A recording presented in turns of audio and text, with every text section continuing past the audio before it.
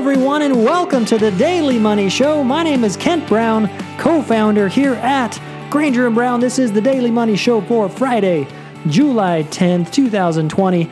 And on this podcast, we talk about anything and everything to do with the world of money, but we educate you as well because finance, economics, investments can be extremely confusing, and people just don't have time to figure those things out. That's where this show comes in. We take that confusing world, simplify it so that you feel more empowered because you become more knowledgeable. And with that knowledge, you can make better decisions with your money. Now, you can get the show on Apple Podcasts, Google Podcasts, Spotify, Overcast, and TuneIn Radio.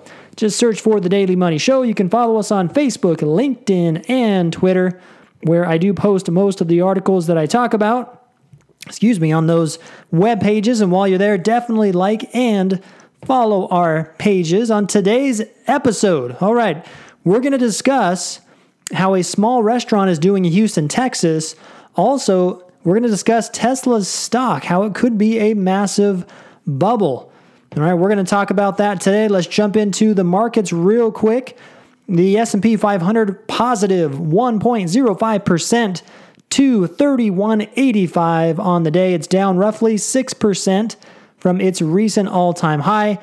The Dow was positive 1.44% on the day to 26075. It's down roughly 12% from its recent all-time high. And the NASDAQ, positive 0.66% on the day to 10,617. That is a new all-time high, 10,617, new all-time high for the NASDAQ. All right, let's jump into it. We've been talking about the economy and how the idea that this situation that we're in could take a while to recover.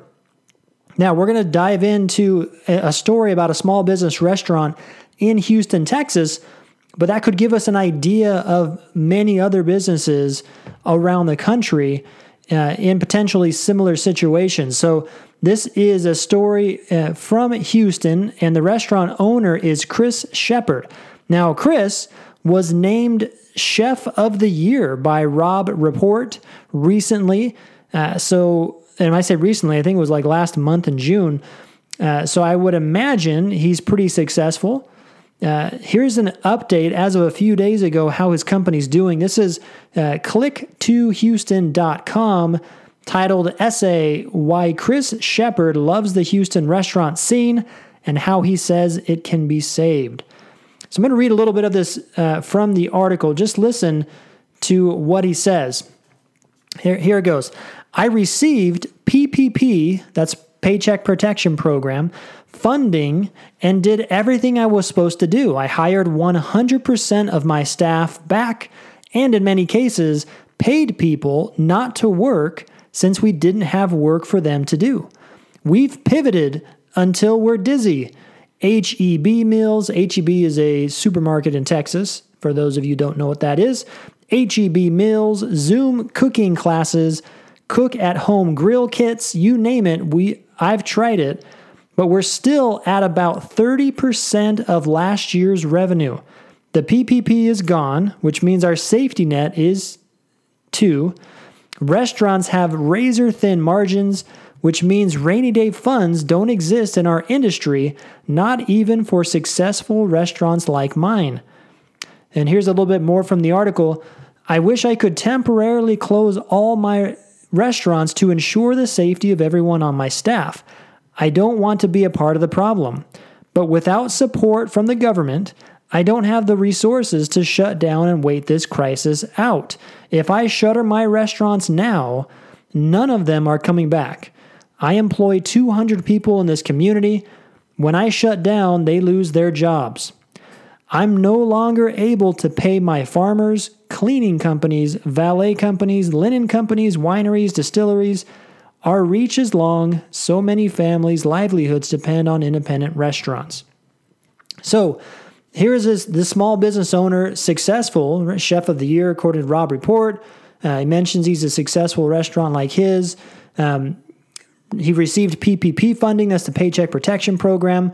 But this is the problem that the virus has and is creating. His revenue, as he mentions, 30% of what it was last year. So if he made at this time last year $1 million, then this year he'd be at 300,000. Right now, he mentions at the end he's no longer able to pay different named expenses. He mentions valet companies, linen companies, and things like that. So his revenue's down big time. He's tried doing different things to create revenue. He mentions cooking classes and at-home grill kits and things like that, but his revenue is still 30% of what it was last year. Now, he also mentions the PPP money, right? The Paycheck Protection Program. That's the money, that's part of that government stimulus that went out to small businesses to pay their employees, and he says that's run out. So remember, we've got the government stimulus running out, as in this case for him, the PPP money ran out, but we've also got the extra $600 a week that runs out at the end of July. So we have these things happening. So as a business owner, what do you do as far as when you don't have revenue coming in? Okay, if you have 30% of the revenue coming in you did before, what do you do? So basically, unless traffic to his restaurant improves dramatically soon, then the only thing that might save his business, possibly the only thing that might save his business, is another government program. And the article does mention that as far as legislation for, it might be for restaurants or whatever. It's in the article. But you take his situation and you potentially multiply it all over the country. Right? As the virus continues to be a problem, the lack of consumption, we've talked about people not spending money is what is hurting these businesses. Either people are avoiding, restaurants or movie, for whatever, because of the virus, staying at home, or they don't have money, or they're trying to save their money with an uncertain future. So again, this economic situation, this could last longer than what people might be expecting. But then on top of this, we have this huge rally in the stock market. I say rally in stock market. The NASDAQ is making, or just made, an all-time high. And we're going to talk about Tesla for a second. So Tesla is the electric car company, if you haven't heard of them. The first article, this is from Yahoo Finance from a couple of days ago, titled, "Tesla Stock is a Gigantic Bubble on the Verge of Exploding, Strategists." Here's just a little bit from the article. The company's market cap now stands at a mind-boggling $258 billion, despite Tesla's long history of not being profitable. Okay, so this was 2 days ago, all right? Today, their market cap, right, the price of their share of stock multiplied by how many shares are outstanding, right, the evaluation for a company.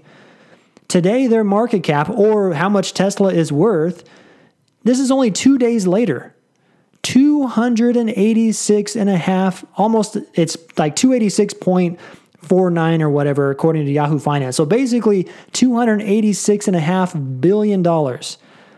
So in the last 2 days, Tesla has tacked on to its value as a company almost $30 billion in 2 days.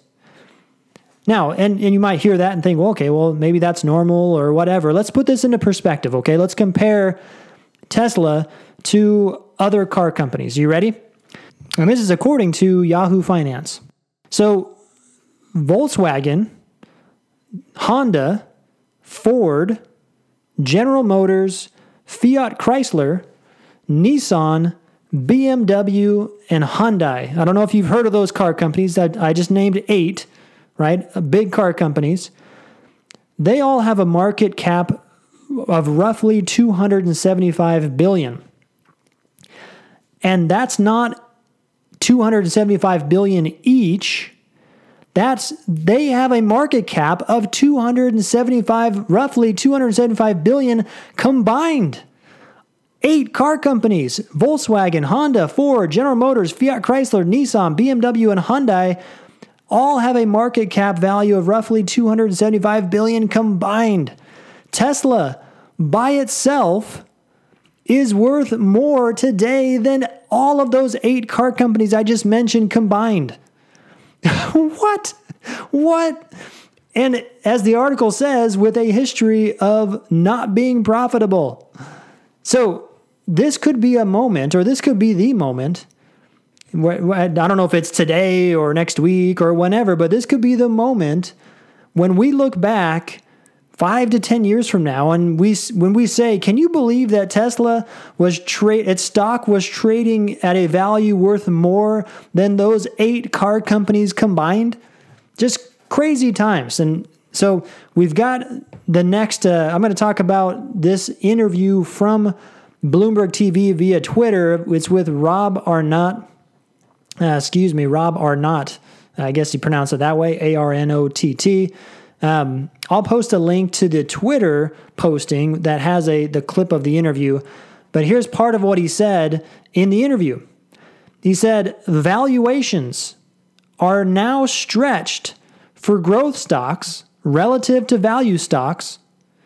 Okay, valuations, what a company's valued at, are now stretched for growth stocks relative to value stocks wider than it was at the peak of the tech bubble, says Rob Arnott, the founder of Research Affiliates and godfather of smart beta investing. Again, valuations are now stretched for growth stocks relative to value stocks wider than it was at the peak of the tech bubble.